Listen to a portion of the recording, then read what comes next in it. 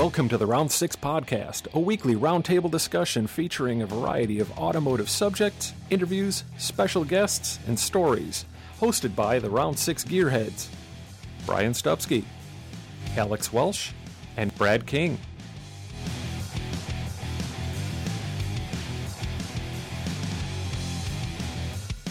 Here on episode 26, Brian, Brad, and Alex sit around and talk project cars, kit cars, and, well, chocolate diamonds.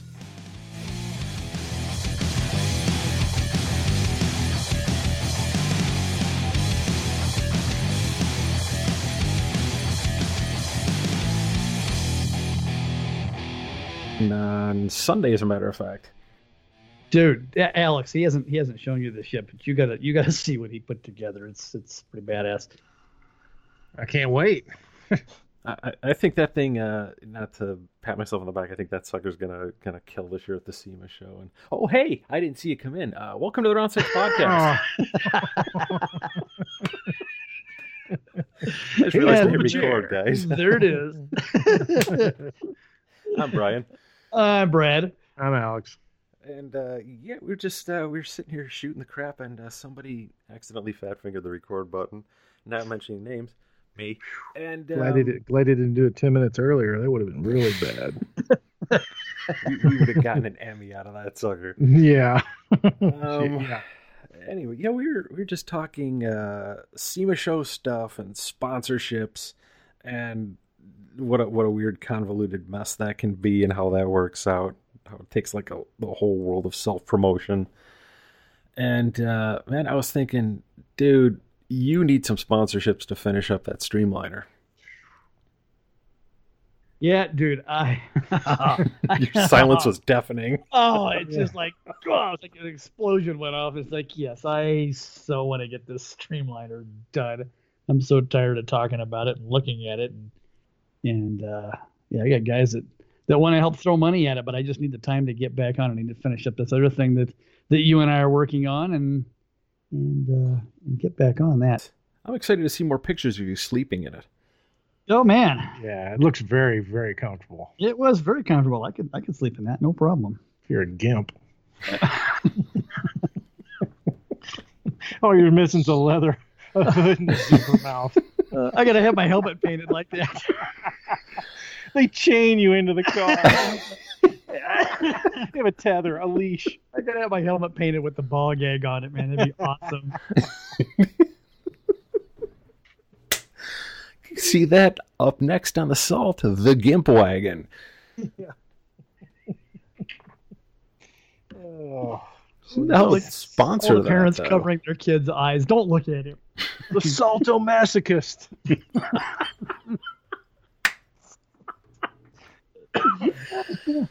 Oh my god. Alex was telling me he had a dream about it the other day, which was a little... Yeah, work right now is really, really, really stressful. So I've been getting up at 1 o'clock in the morning, 2 o'clock in the morning, 3 o'clock in the morning. And one of the times I woke up, I was just trying to get myself back to sleep, and I started thinking, and for some reason I started thinking about your Streamliner, and I had a dream that it was done, all painted, everything all done up really pretty and everything, and you got a sponsorship from a saw blade company. I don't know where I came up with this. Saw blade company. And they said, well, Brad, we're willing to throw a ton of money at this thing, but here's what we want. And they wanted you to sand all the paint off the car, and they wanted you to paint the car, make it look like a saw blade from a Sawzall. The salt blade. It's not a saw blade. It's That's a right. salt. So the bottom of the car had to be serrated like a saw blade. Yeah. Actually, that's not a bad idea. I mean, if a saw blade company wanted to sponsor you, hey, you give them what they want. What if you spelled it wrong? If you spelled it ASSAULT blade. No doubt. Yeah. You're like, hey, we kind of like it, but that'd be a great awkward PR moment there. Like, when you unveil it and everybody gets quiet. Whoops. I'm expecting applause. How great would it be if you got sponsored by like the Band-Aid Corporation, and they were like, okay, we want this done in Band-Aid skin color number 4, and you decide, at some point in your your last minute work. Maybe you're just not doing so great. You left your glasses at home. They're not in the paint booth. And you decide you're going to paint on some kind of like blue lightning bolts. Is it unveiling it? There's this flesh-colored thing. With a blue lightning bolt on it. The heck happened to... What is this? What? Yeah, good times. Suppose there are... That should be a whole other episode at some point. Worst possible sponsors for cars. The Johnsonville Sausage Streamliner. Years ago when I think it was Mark Martin got sponsored by Viagra in NASCAR, and everybody laughed until they start giving out free samples, and then that was like the coolest car on the track. Well, the problem with the car though is it kept failing tech at the end of the races. Yeah, it was always 3 or 4 inches longer than when it started. Yeah, it didn't fit the template. Sorry, Mark. Boo. Yeah, give it up for the Enzite girls with the little Enzite cannons firing free samples into the crowd. Yeah. Nobody fits out the door. Ew, what is this?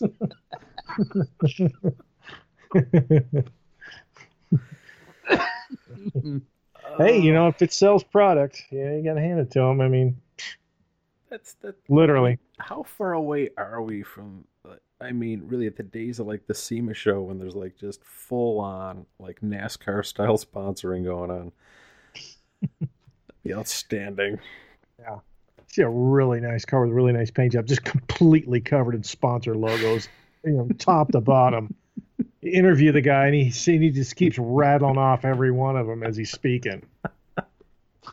Can you imagine being the guy owning the car and having to say that all day long every time you speak to somebody? Going through that list. Oh, wow. Same list over and over and over. It's the same list. Change it up, turn it into a rap. What rhymes with 6 piston? Nothing we can say on TV. Okay. Yeah.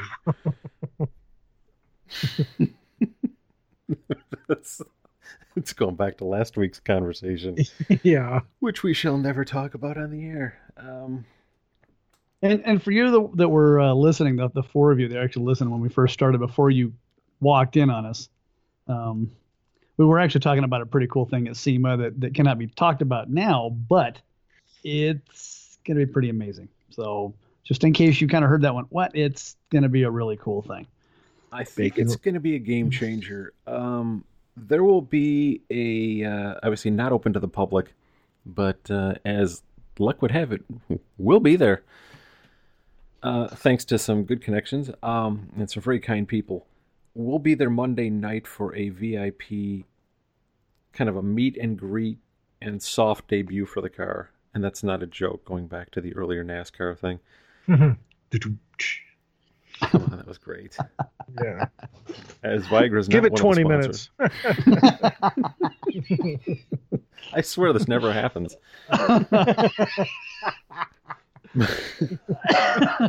Do I look flush? I feel kind of pale. Don't worry, it's not you. Why is everything tinted blue in your house?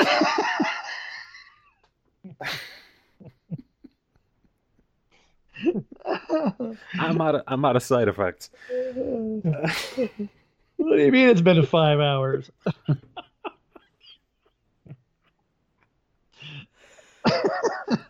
How do you explain that? You walk in, you're like, yes, sir. What seems to be the issue? 4 hours of, No, I called everybody in my Rolodex. I figured I might as well just come here now. Oh, we've seen your Instagram story. It was short. But yeah, this thing at the SEMA show, this will be pretty cool. And we'll have a SEMA preview episode like a few weeks from now, because we're not going to be those people and try to capitalize on it the whole time. Although, what is it? Hashtag SEMA Crunch. But it's kind of a cool deal. I think it's kind of a marketing game changer.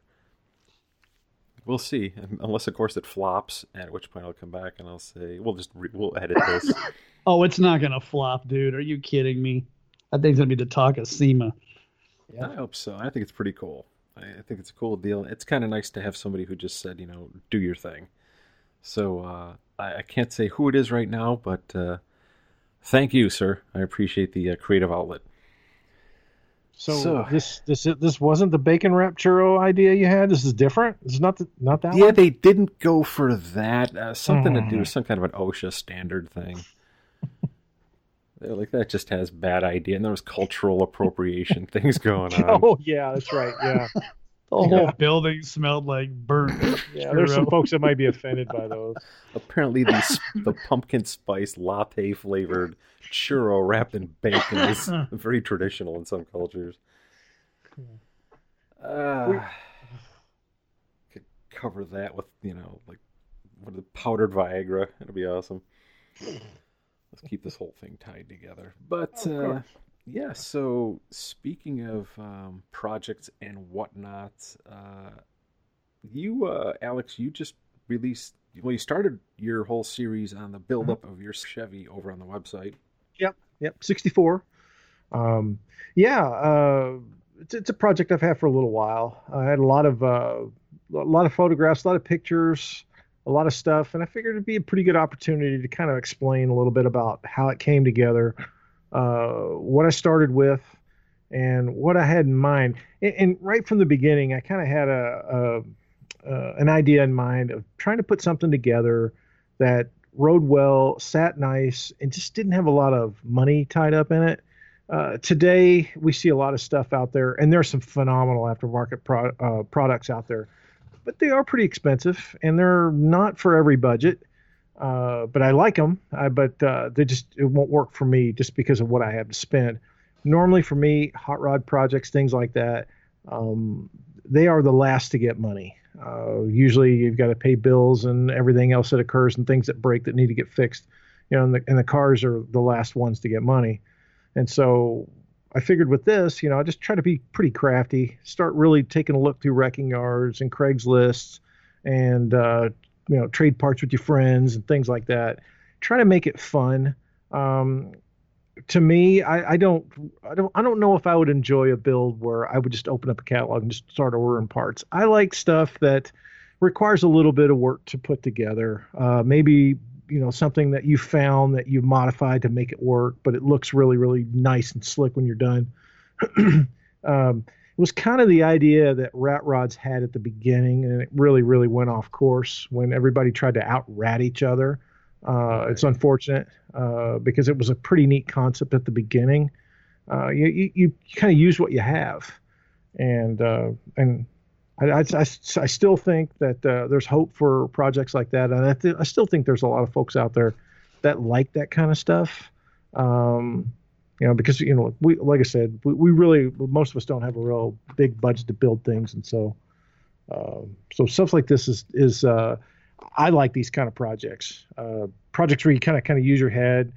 Some of the best times I ever had, and Brad can attest to this because he and I have done it a bunch. I'm just kind of going to a wrecking yard, just kind of going there with an open mind, just look at stuff. Not really pinpointing on something in particular, just keeping an open mind, looking to go, would that work on something I'm building? Or like there's times when we used to go gauge hunting, and we would just go into all the back corners of the wrecking yard where all the motorhomes were at, and we'd get the motor minder gauges and all the really slick, cool stuff that nobody thought to look back there. They're all looking at the late model stuff out in the front. Well, the cool stuff's kind of in the back. Right, so you ever find like a latrine gauge that you could modify as a boost gauge? Yeah. It's a vacuum/boost gauge. Yeah, and you had to make sure you had the right seal on that toilet in order to get the correct boost number. Nice. Seal the top, not the bottom. Yeah, but the 64 project's been really fun. And it's kind of been fun for me to kind of go back and look at some of these pictures because it's been a little while. And I kind of forgot how really ratty that thing was when I got it. And then there was a story that's already been posted to the website now. I've already done two as we're recording this podcast tonight. I've already done and posted two episodes to the website. The first one is how I bought it and how I found it, and the ashtray, and there's a bunch of stuff. You got to read it. It's pretty funny. The second one is the bees and the spiders. This thing probably had more black widows in one place than I've ever seen in my life. Sometimes you'll be out in your garage, out in your shed, whatever. You'll see a black widow in a corner. You'll see one. I'm not exaggerating. I want to thank you for bringing my least favorite spider, dozens of them, to my house. I just want to thank you for that. I'd say dozens might be an underestimation. If you consider all the egg sacs that were up in there just floating around. Oh my God! I went out on flame patrol. Went out with a lighter, a flashlight, and a can of brake fluid. It was pretty much a regular thing about every 3 days, and killed black widows. And I did it for a couple of months. And the crazy part about it is, if you hit like the egg sac and you think, "Oh, that thing's nuked," and the thing hit the ground, and these little tiny brown ones would come shooting out of there. It's like, man, they were everywhere. And the last episode that we just posted up on the website, I was really excited. We winched the truck up onto the trailer and really excited about it. And I'm not even thinking. I slide on my back up underneath the truck to start strapping the rear end down because we're ready to leave. And I slide up under there and I realize I am completely surrounded by black widows. I mean, I slid myself in there. This isn't an easy position to just work your way back out, because you'd have to just basically rock your shoulder blades and slide back out. And I slide in there and I'm looking up, and there's a spider like 8 inches above my head to one side. There's one that's a foot away from my ear on the other side, and they're moving around. Oh. They're kind of wondering what's going on. So yeah, it was pretty crazy. But we got it home, and after we got it home, didn't realize the gas tank on the left-hand side, on the driver's side, it had saddle tanks on it. It was completely full of bees, and they were pissed. that bumpy ride all the way back over, man, it pissed them dudes off. When that truck stopped, we finally got it off the trailer, man. It was like, yeah, they were angry, and they were swarming all around the truck. I mean, where you didn't even want to get close. So, Brad, he's another, he had a really bad bee experience when he was a kid, so he'd rather stay away from bees if he had an option. And he got pretty crafty, and he figured out a way that to knock most of them out. I mean, I hate to kill bees because bees are very, very important to our ecosystem, but these guys, man, they were a problem. We just couldn't get rid of them. We just couldn't get them out. They had a pretty big hive inside, so it was pretty crazy. But the next episodes that are going to come up are going to get a little bit more to where I'm starting to build it. I kind of already had an idea of suspension stuff, what I wanted to do, and I kind of wanted to utilize a lot of the factory stuff that was out there, the factory Chevy truck suspension from later model truck, and just get real clever on how to make it work correctly, how to make it ride nice, how to get it low. Those trucks have an issue with ground clearance when you get them down real low. Well, there was something that we did that really helped on the ground clearance portion. But then there was a lot of other stuff where I wanted to retrofit some of the options that you could get back in 1964 into that truck. So got pretty clever and found out that GM was really good about using a lot of the same pieces amongst a lot of the models, except for maybe the faceplate was slightly different or the font was slightly different.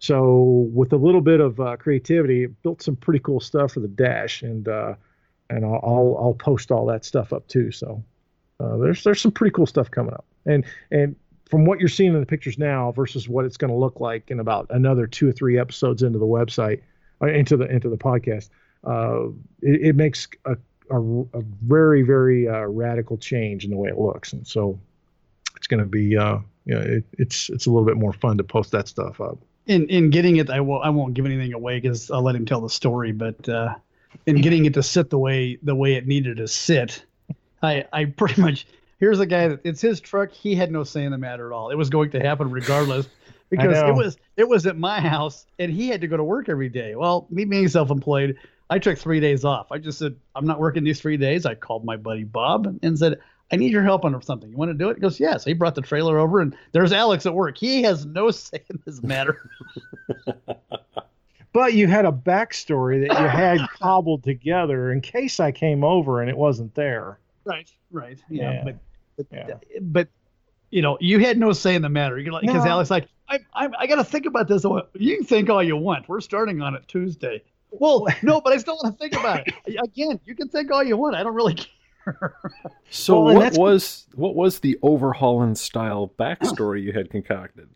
Well, he said, well, we're going to run it over to Bob's house, and Bob's going to fix a bunch of little metal stuff on it. Because it had a bunch of areas where the metal was torn, and I already had a couple of patch panels I'd gotten out of other trucks because I wanted vintage sheet metal. I didn't want a lot of aftermarket pieces on it. So Bob's Mr. Metal Man. He goes, oh, yeah, no problem. I'll zap those pieces in for you, no problem.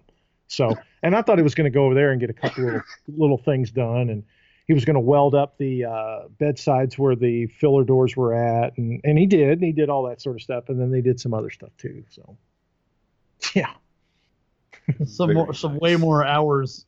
Yeah, right. And this particular mod, you could go out and you could buy some aftermarket stuff that would give you pretty similar results, but it wouldn't look factory. And the cool thing about this is after all this was done and all painted chassis black and everything else that was done all around it was done, it looks factory. I had some folks that have looked at this truck that know these trucks really, really well, and they never caught it. So way cool. Yeah. So that's kind of the effect I always wanted. Guys like Scott Sullivan and other guys would put stuff together and they would do a lot of little things to it to where it's so subtle and it's so integrated and it's so almost factory looking that you look at the thing and you could look at it for 20 minutes and you're still not catching it all. And those are the cars I like. They're done that well. And so that's kind of the theme that I wanted to do. The underside of it and under the hood is all done very, very nicely. The chassis is all painted up really nicely, and all the suspension and all the plumbing and everything's all done nicely. Underneath the hood as well, firewall's painted.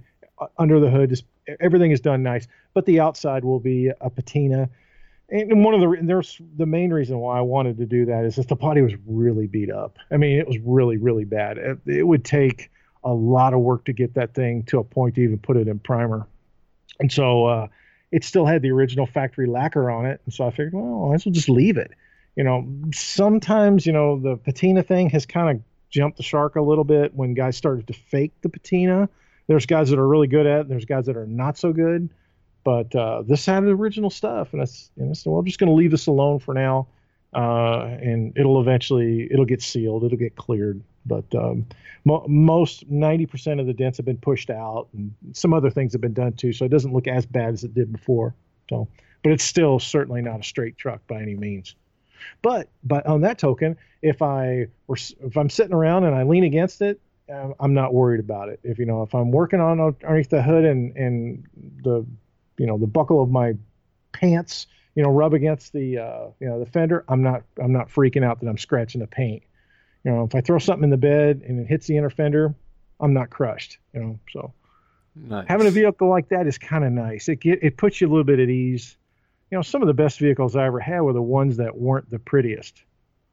They were just the most, they're like that old dog. He's not a purebred, but he's the best dog you've ever had, So that's kind of the premise behind the whole thing. And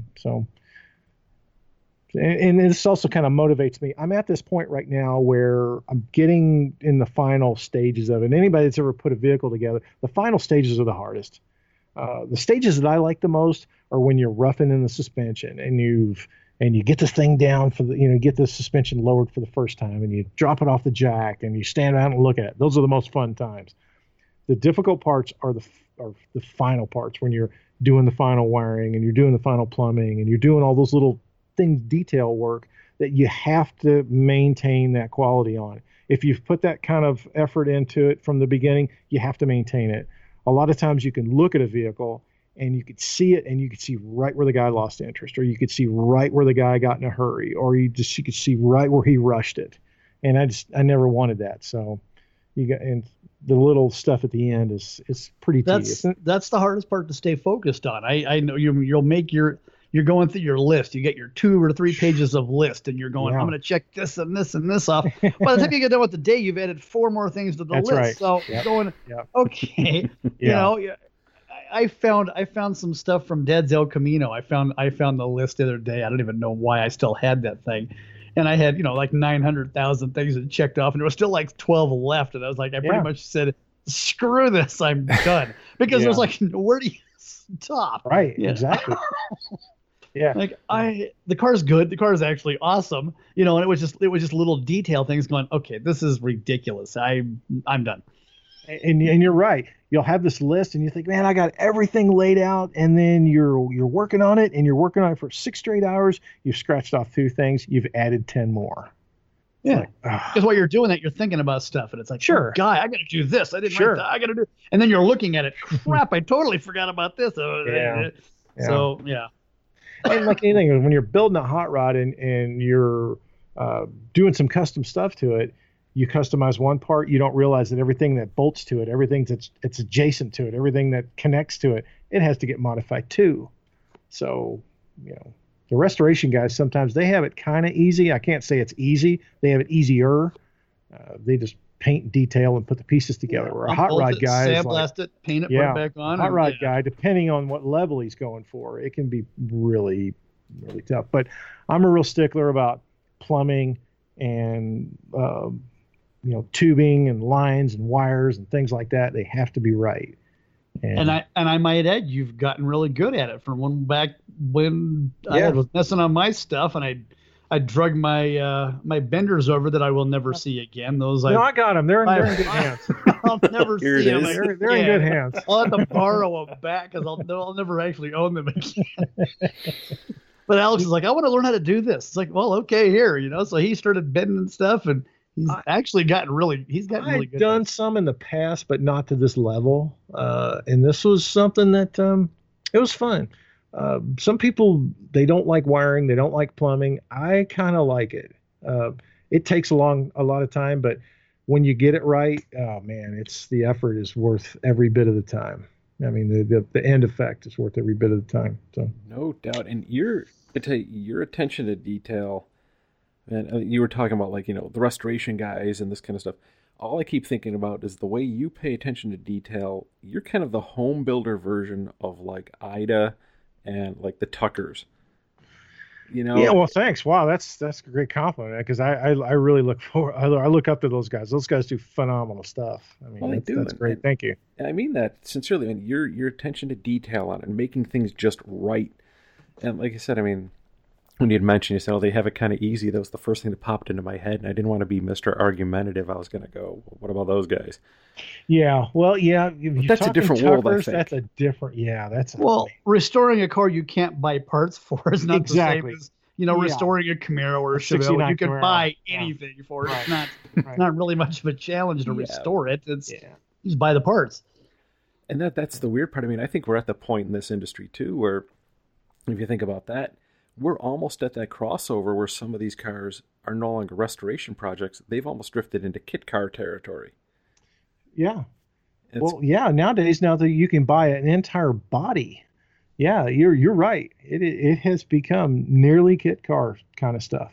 And you could effectively, and if any of these guys would like to, offer some promotional consideration, but I mean, you could buy a Dynacorn body, put it on a Roadster Shop chassis, get a built motor, transmission, rear end, all this stuff. You could call Alex. He'll come over and he'll wire it and plumb it for you because he loves that kind of stuff.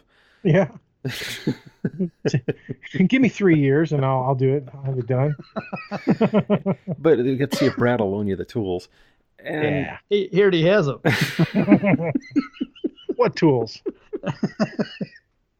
But I mean, it's just that weird thing, and you kind of sparked a thought in my head too, where I started to think, all right, if you've got a guy out there like Rob Ida and his crew, God, you got guys like Sean Tucker who are investing all the time to literally take blueprints and photos of parts that no longer exist, and they're manufacturing these things from scratch. That is so cool. That blows my mind, wow. man. Oh, it's so cool.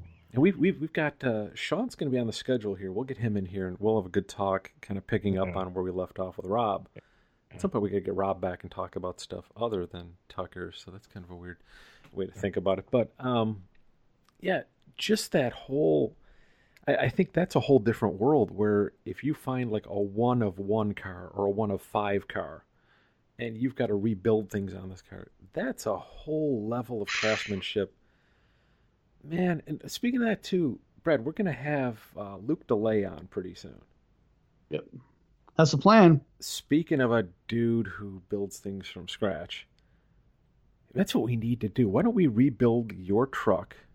And we do a completely new version, but build it the same exact way to look like the truck you have now. This would be the ultimate challenge. So on my truck, because my truck's got a lot of Bondo, so he doesn't really have to make the panels nice because they're going to get filled up full of mud anyway. Right, if we do yours that way, and then for Alex's, we're going to need to bring in a beekeeper, and like, I don't know if there's such a thing as a spider wrangler.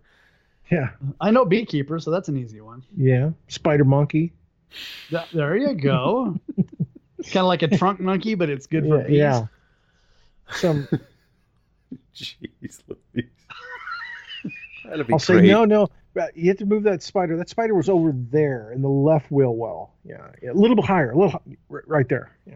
We'll have PETA down at your house, and you'll just have to explain through plausible deniability that you completely misunderstood. It's a total misnomer. Spider monkey, completely misleading. So, like, as far as your builds go, prior to that truck, what was the first thing you ever put together? First thing I ever put together, 1970 Volkswagen. Nice. Yeah, bought it when I was in the Air Force, stationed in Georgia, and that was right when the cowlook bug thing was really blowing up in California, and here I am in Georgia, and I bought this. I bought one of the coolest Volkswagens to start with, and I hated the way it looked, but looking back on it now, I wish I never would have done anything to it.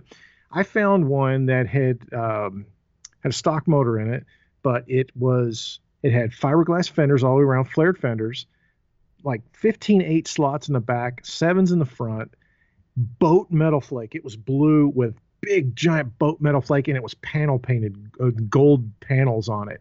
And I hated it back then because, of course, it was completely out of style. But looking back on it now, I'm like, that thing was so freaking cool. And I put this big, gnarly 2180 motor in it and made it completely undependable. I mean, when I had the 1600, I could drive that thing anywhere. And then I put the 2180 in it, and it was quick for a Volkswagen. It was quick, but it ran warm, and it wasn't as fun as I thought it would be. It kind of became one-dimensional. I sold that, and then I bought a 69 Camaro. So right on, and that's another one. We got a story on the site about that too. Yeah, he bought a kit car. Pretty much. Yeah. My first kit car. Everybody else is envisioning like a Coyote. Yeah. And that was another car that I always wanted as a kid. I remember when those things came out, I'm like, man, I want those cars. My dad and I were cruising down the street, and I remember we were going down Dixie Highway, which is a big highway in Louisville. Dixie Highway goes all the way to Florida. And we pull up to a stoplight, and we pull right in behind a 69 Z28 in Fathom Green with the factory VV Cook Chevrolet paper plates on it, and it's rattling our windows. And I'm like, that is the bitchinest car I've ever seen. And since then, I've always wanted one, and that was my favorite color. The green, I just love that green. Yeah, so yeah, that car, yeah, I always wanted a 69, and I still do now. I mean, I sold that car years ago, and I'd love to get another one. I mean, right now, unfortunately, finding a 69 Camaro for a bargain price is almost impossible. Oh, but still, I think the Camaro you have now, it just has a little bit more cool factor. That was a car, the Camaro that I got. I sold my 69 Camaro when I was, I just had gotten orders out here to California, and I sold the car because it was having an issue with the harmonic balancer. The end of the crank had an issue, and the harmonic balancer would jiggle a little bit, and it would move timing around. It was getting weird, and so I decided to sell the car, and I came out here with the money that I had. I thought I'd just go buy another 69 Camaro. And I looked around, found they were a little bit more than I wanted, And I wound up buying a really cool 67 Riviera. That was a one-owner car. I had all the documentation on it from the time it was new, and I drove it around for a while. I really liked the car. Well, I had a roommate at the time. He was a second-gen Camaro guy, and he had a 71 Rally Sport that he had for about 4 years, and he actually took this car to Germany with him when he was stationed in Germany. So this car had been blazing down the Autobahn. And he had his eyes on another second-gen Camaro, a 70 SS396 car. And so he asked me if I was interested in the 71. I'm like, not really. I mean, it's like this. I like the second-gen cars, but I'm a first-gen guy. And so he shot me a price on it that was almost too good to pass up. And I bought the car. And so whenever I buy any car, I always start a book on them. And so I start keeping receipts in them and just start to document, all the information that I can on the car. In case something ever happens to the car, I've got a book. And I start writing down the VIN number, and it had the lowest VIN number I've ever seen on a vehicle. I mean, it ends in 00003. It's the third car off the line in 1971. So that's pure luck. The pure first luck. It could be the first street driven one. It might be. See, and what's so odd about that is that I've contacted GM, and maybe I just haven't gone to the right part of GM. I've hit up the historical guys, and I've hit up some other folks to try to get some information, because at that time there were parallel assembly lines. You had the Norwood, Ohio line, and you had the Van Nuys line.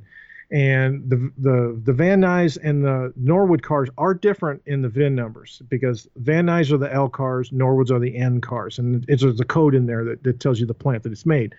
So I don't know how they dovetailed in as which is the first Rally Sport off the line. Did it come out of Norwood? Did it come out of Van Nuys? I don't know. And I wish I could find out. Unfortunately, a lot of the information was all on microfiche.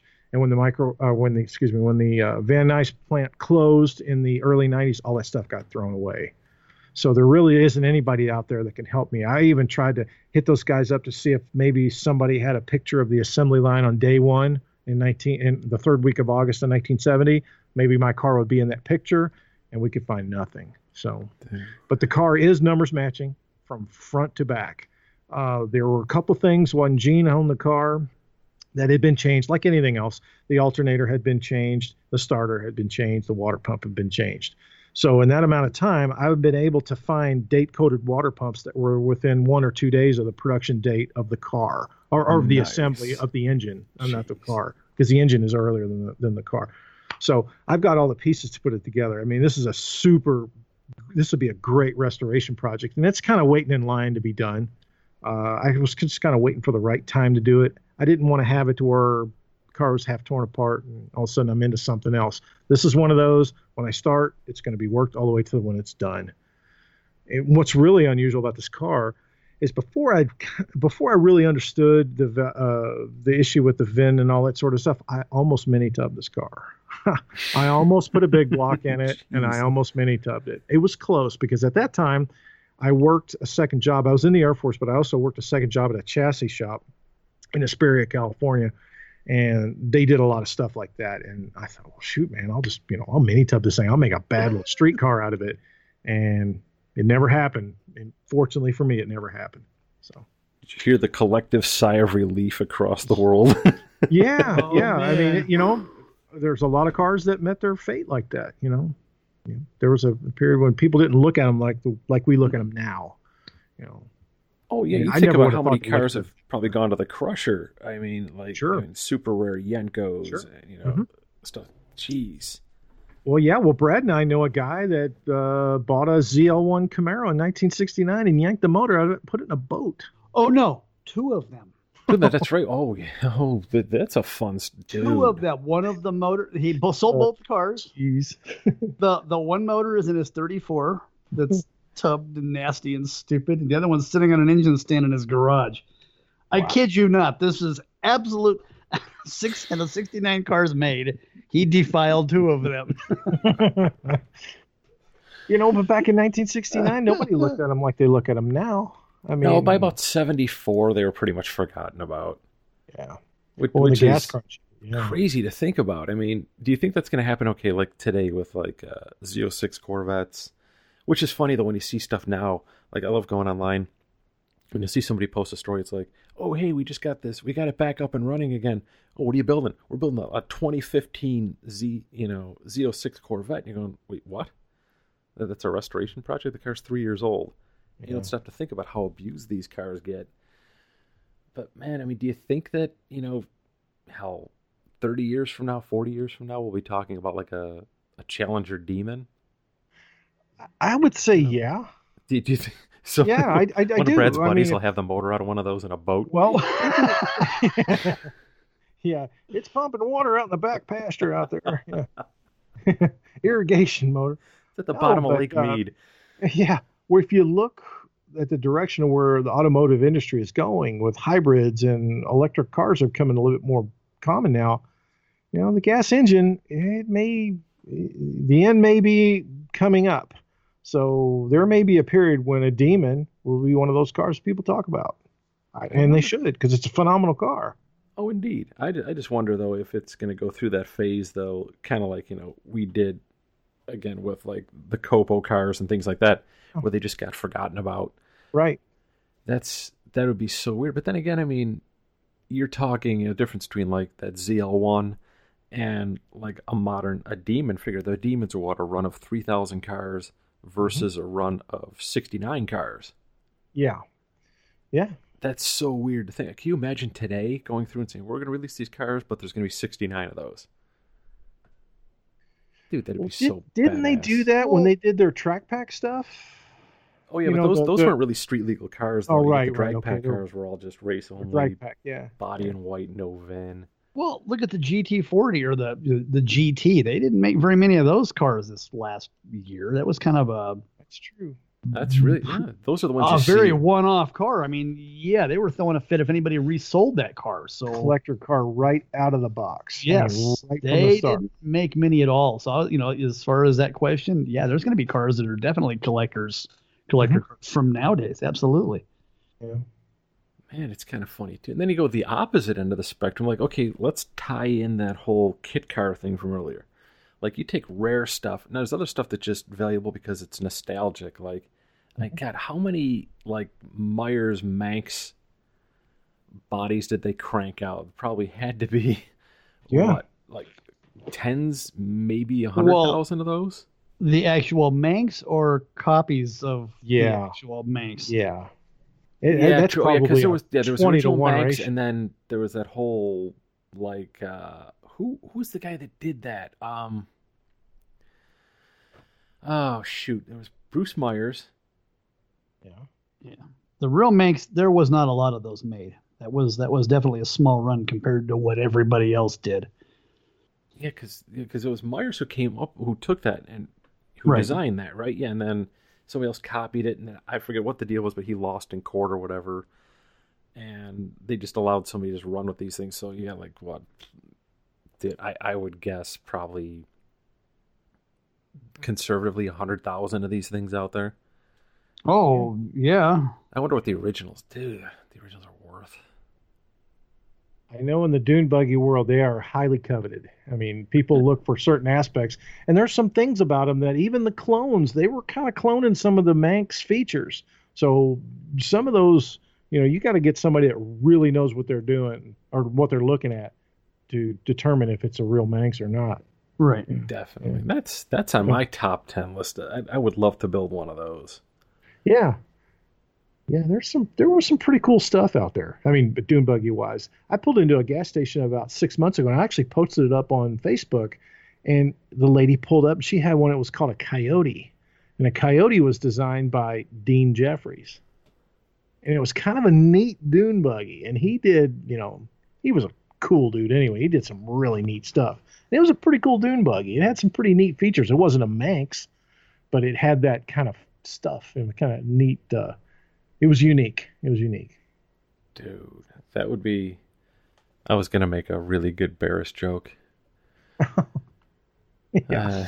Yeah, you could in there, yeah. How about we do a stretched? We do a stretched Manx, but we do it so it looks like the Monkey Mobile. Okay. We call it the Monkey Manx. Ooh. Dude. The Monkey Manx. SEMA 2019... Look for the round 6 monkey Manx. Dude, this is going to be awesome. Yeah, Gotta use top on it.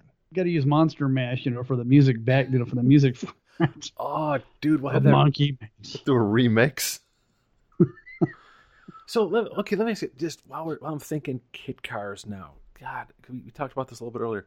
If somebody could hand you a kit car, if you could choose one to build, I mean, going back to like all the weird stuff, like the Bradley GT, which by the way would look really bitchin' mixed with a Manx. I'm trying to think this. I think that'd be super cool, dude. Supercar Manx, but and like the Coyote and stuff like that we talked about. And if you could build one, what would you do? I mean, like obviously GT40s and stuff like that would be cool. Yeah, there were some kit cars that kind of came around back in the 60s that were really neat looking. The Kelmarks were pretty cool looking. Dude. Yeah. What was, come on. God, it was almost good looking. It just needs work. The Sterling. Yeah. Right. There was another car called the Jamaican, which was really cool looking. And I think the Sterling and the other one, I think the Jamaican, I think they were by the same manufacturer. I don't know if it was Fiberfab. I want to say, because the Jamaican, I don't know what the Jamaican is. Yeah, it kind of looked like a Sterling, a little bit less aggressive looking, but it was pretty cool looking. Well, there was a couple based like that Sterling one. There was one called the Nova. Don't remember that one. They had, come on. Oh, it's the greatest name ever. The Purvis Eureka. Dude, I kid you not. I want to say New Zealand, maybe Australia. About what era was that? What time frame was it? 70s? 70s-ish. I want to say like 74, 77. That had to have been the peak of that stuff, man. Early 70s, that stuff was just blowing up. Exactly. Because they all had that real wedgy, almost Mako shark kind of style to them. What was the 917 one? Oh, Invader? No. And as soon as you say it, I actually wrote a letter to the company, and they sent me their little catalog thing of that car. I was like 12, I know 11. Maybe I was 11. I know the car too. And I can't think of what it's called. It's gonna bug the crap out of me. No, it wasn't. No, what the hell was? No, the one that almost looked like a McLaren. The Manta. The Manta was the Manta was one, but it was something. It was the 917 looking. I know the car. Had the big top on the back, and I can't think of what it's called now. Well, you know what I need to do then? Hang on. Let's go. That's what I said. I got one of their full. The Manta was a good looking car. I remember that. Yeah, the Manta was kind of cool. The Manta almost looks like the Coyote from the front with those cool kind of upswept fenders and everything. Now, the Coyote that you're speaking of is the one that was like in Hardcastle and McCormick, that car? Yes. That was a good looking kid car. It really was. It was a nice looking car. The Laser 917. Laser. Damn. No, okay, dude, you beat me to it. I beat you to it, man. That's I loved that car. I was like a little kid, man. It's like, oh, that car's so cool looking. What's weird about those, if you look at those cars, like remember being a kid and you go to like a county fair and they'd have that little ride that looked like a bunch of cars that were just like, stuck together like a bar going into a center hub. Right. Yeah. They always had like one of those and like a car that looked like a Bradley. And dude, I just remember Mako shark looking car. Exactly. And Matchbox always had weird looking cars like that. I remember like you'd go to the store and you'd be looking, you'd be like, Matchbox had these weird looking, obscure kit car looking things. And Hot Wheels just had badass looking, hot rods and stuff like that. But as I've grown older, I've really come to appreciate the hell out of these things. And dude, I'm looking at that. Oh my God, that car's so cool, dude. Well, see, I had that. Why I liked that particular car is I had the poster from the movie Le Mans on my wall in my bedroom. Oh, right on. So it's every day if you're going. Which one did you have? Did you have the one looking from the pits, looking down at the car? Because I had that one. I think that was the re-release. The earlier one. Well, no, this was from the movie. I mean, this is 70... but I mean, there were two. There's a couple posters from picture. Oh, Yeah. I don't. I'd have to look at. I'd have to go online and look it up, see if I find the poster, because I think I was looking. Man, I don't know. I'd have to look at the poster. I honestly don't know. Yeah, and that's a movie that'd be a fun movie to do one of our commentaries over. I mean, hell, we could talk for the first 25 minutes because there's like no dialogue. Yeah, I was gonna Right. say that movie's got a lot of really quiet spots in it. It's like, what if the scriptwriter just sits? I'd love to look in on the writing room for that. They're all asleep. I think we're gonna have him just drive, right? Yeah. Well, let the car be the star. Okay, then. So should we do? Well, okay, we'll have to do 2 kit cars then. I keep looking at this damn thing, going, dude. You know, with today's technology and some things that you have available to you today, you could build a pretty cool kit car. If it'd take you some money. But man, just think what you could do with like a Subaru WRX setup under it. Yeah, it wouldn't have to be an air cooler anymore. No, I wouldn't do an air cooler. You could make the chassis. I mean, water. you can make some seriously cool, nice suspension, the whole deal. You can make something badass. Yeah. That'd be a good talk for later. That's something, I mean, I feel kind of ignorant now. I mean, here we are talking about kit cars, and I haven't done any research. I don't even know, is Kit Car Magazine still a thing? I don't know. Don't know. Yeah, here we go. Yeah, We've literally become the laziest podcast. Let me Google that while we're on the air. Well, the magazines now. I mean, you go to the magazine rack, your old favorite magazine rack. It's a third of the size now, and there's hardly anything there. It's sad. It's really sad. Okay, now I feel really dumb. I just looked up that poster, and It this wasn't is that like, at okay, all. this is the one I had. No, it was a picture of Steve McQueen. This is Le Mans kind of vertically, and you're looking at the car, and it's like you're not above the car. You're looking at the car, and he's putting his helmet on, and he's got his little handkerchief across his mouth and all that. And I think that's There's- the one that's on the cover of the DVD. That was the poster I had. Well, that poster right there, it was an original poster. There's one for sale right now in perfect condition on eBay. Here it comes, $3,200, right? $489. Wow. Still close enough where you go, I had that poster. Yeah. Wow.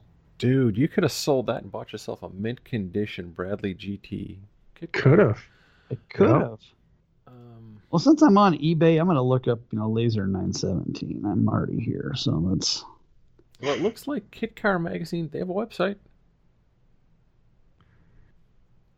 Wait, Because they had some Latest kit issue? cars out there. Because I kind of went through that phase about 10 years ago where it's like, man, I wanted to build. Chuck Beck builds these cars, and I think it's a Lister that he's doing. It's kind Lister's a cool car. Oh, those and are it's cool a cars. beautiful kit car. I mean, his V8 front engine, V8. I mean, it's a bad unit. Dude, Yeah, very cool. I almost made I think it was Chuck joke. Beck. I think it was Chuck Beck. What if we did one? What if we do a Lister, but Liberace themed, like all bedazzled? A Lisper. I call it the Lisper. I'm glad you said it first. Lisper. And the interior would be like all angel hair, like white angel hair, but sports car with all white angel hair. Oh, I can't think of it. Come on. What is that? Oh, shoot. There's a restaurant and hotel. The Peppermill. You make it look like the Peppermill in Vegas. Yeah. Mirrors tucked in. Maybe in the center console, do some like pet grass. Yeah.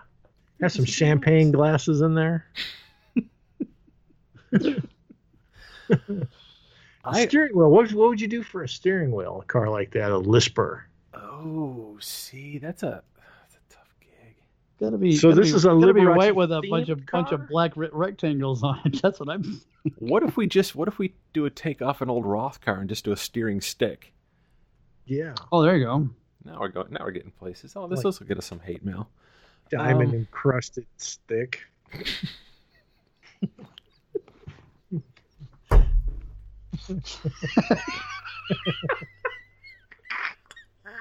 I think you wiped out Brian on that one.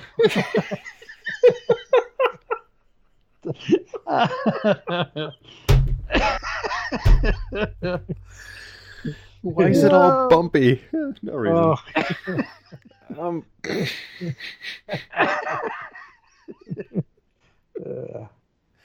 So of the takeaways from this, okay, we know what not to build, but we are totally building. Oh, what do we decide about the Monkey Manx, the Manx Mobile, or whatever the hell we're gonna call it? Yep. Monkey Manx. I'm gonna render that sucker when I get time. You gonna do like the old touring tee top on it and everything? Oh heck yes, we are. Do that. You For that year, we're all gonna get matching gold lame jackets. Cool. Okay. We're gonna pronounce it lame though. We're wearing gold lame jackets. Gold lame. We got them at Versace.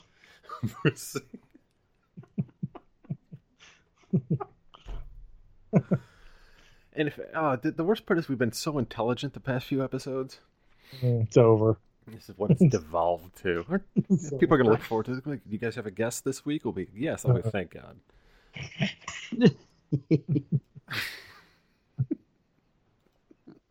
It's going really well. Alex was talking about plumbing things, and then it went into a steering stick that's bumpy. Yeah, a diamond encrusted steering stick.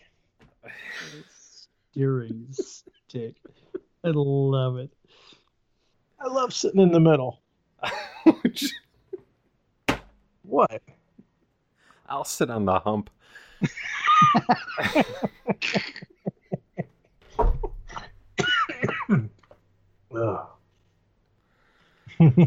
Yeah, we need to do one of these when we actually drink. That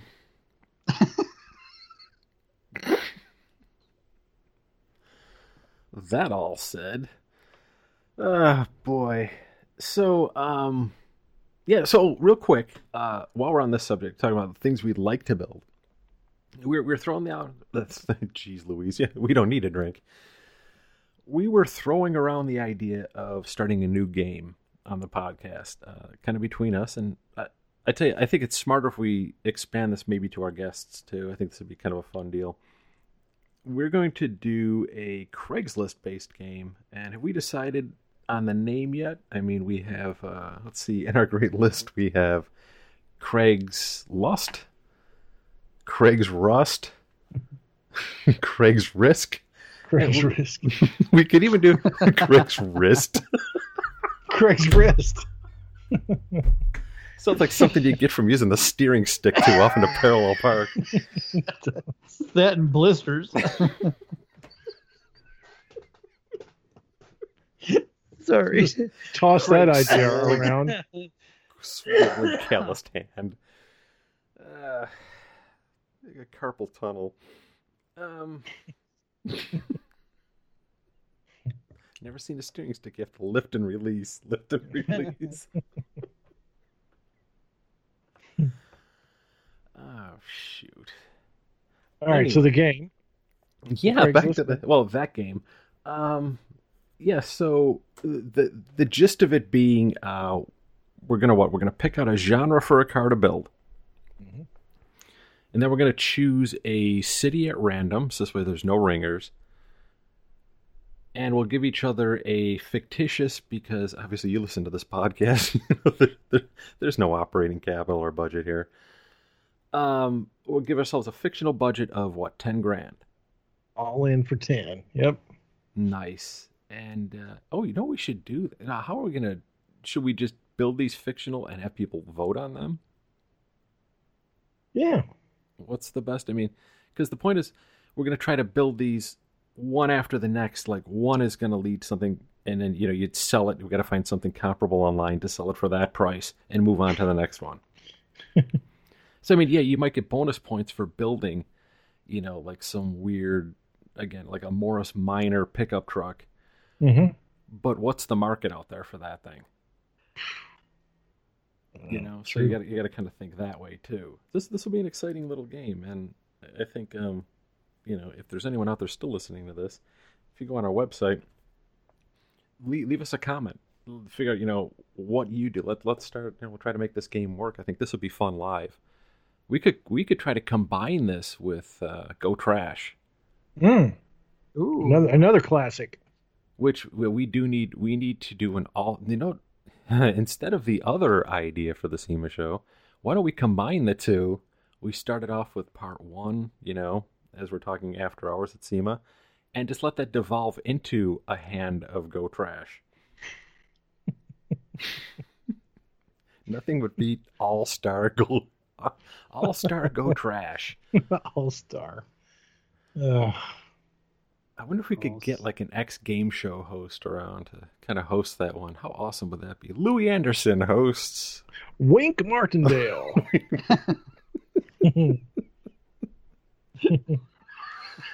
Winner of the show gets, dude, a cubic zirconium encrusted steering stick. Steering stick. Wow. Wow. You get your name engraved on the shaft each year.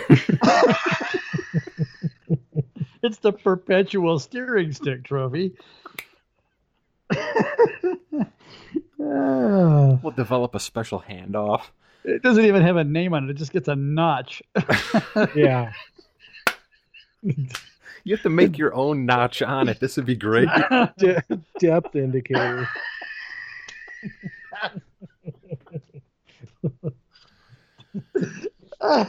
Every year we have a ceremony, like a ceremonial baton. The steering shaft is handed from champion to champion. This looks like the dowel that used to be in my closet. With zirconias. Somebody dipped it in glitter. Yeah. So I won't say anything about the chocolate diamond.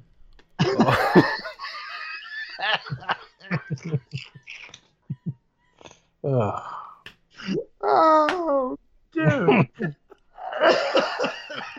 Now I know what I need to do this week. I need...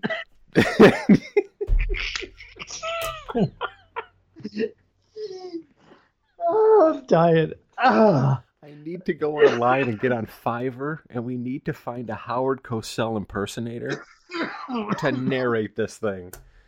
That'd be awesome. It'd be awesome. Chocolate diamond. Well, they advertise those things on TV, and I'm like, oh, really? Well, now I know. That's not even trying at this point. Remember what it used to be? Like in the old days, it was cut, clarity, whatever. Yeah, the 5 C's. Now the 60 is chocolate. This piece of junk that looks like a snow booger from behind the rear wheel opening on a 79-year-old. Snow booger, no doubt. Exactly what it looks like. See? That's a chocolate diamond, really. Clearly Sure it is. Booger. Speaking of wink, wink, wink. Yeah. Pass. Hey, speaking of pass, that works too. Somebody passed this. Holy moly. Oh, this went delightfully sideways, gentlemen. Yeah. Well, We're gonna stick a fork in this one. I think it's done, man. I think it was a good one. Yeah, it's done.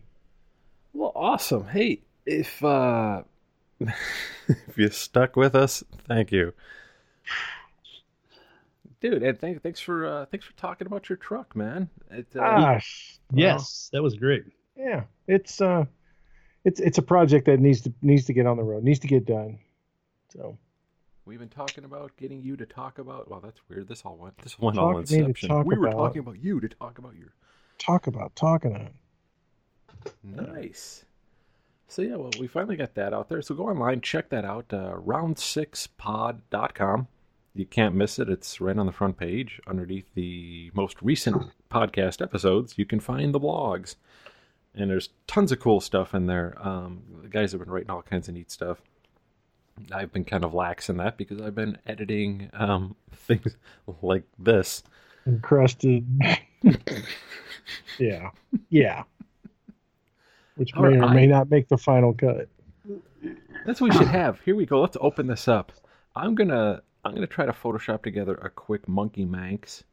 And let's leave it to you guys. If you're kind of skilled, or even better, if you're completely unskilled in Photoshop. Oh, yes. Whip some together. Let's have some fun with this sucker. And we'll post some of the good ones over on, obviously on the website. And we'll do those on Instagram and Facebook and wherever the hell else we are at this point. But, hell, while we're self-promoting too, check out our YouTube channel. And you can link to that right from the website.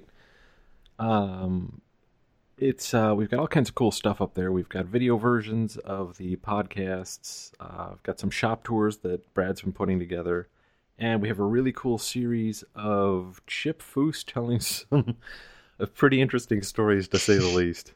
Yeah, they're really badass. Awesome. They're well worth. They're watching. awesome.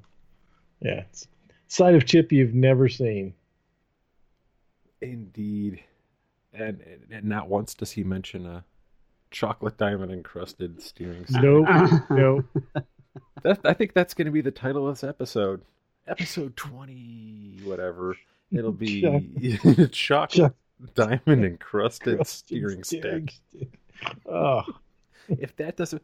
Okay, we need all of our listeners, everyone out there in Hot Rod Land, make that the #1 trending hashtag moving into the SEMA show. I will do everything in my power to have a mock-up made of that and placed in the new product area.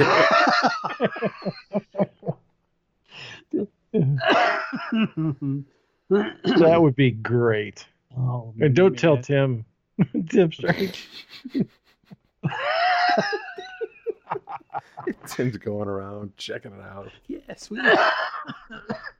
That'd be awesome. Dude. Just our lucky we'd win the most innovative new product or something. Yep. Oh my God. Best use of chocolate diamonds. Yeah. I so badly want to see that in the new product review section of Street Rodder. Flipping through, you're like, all right, Vintage Air has some new stuff out. Oh, cool, they got this. What the hell is that? What is that? Done. Why is it displayed on a bed of stripper cards from the Vegas Strip? Oh, those wacky round 6 guys. Yeah. Not a word. Wacky. I don't think I want that. Anyway. Yeah, so let's put a knife in this sucker. Wow.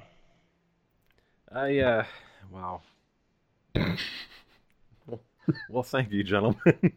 Yeah. It's been something. Yeah.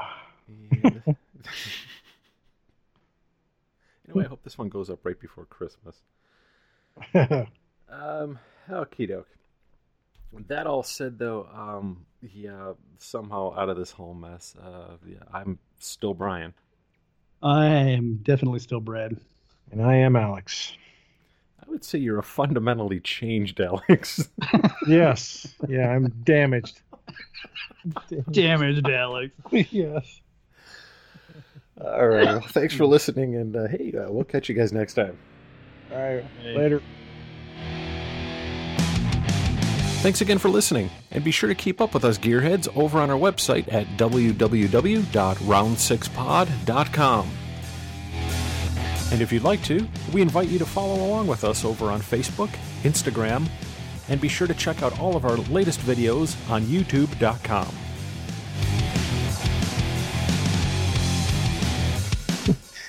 We made a shit sandwich out of some shit.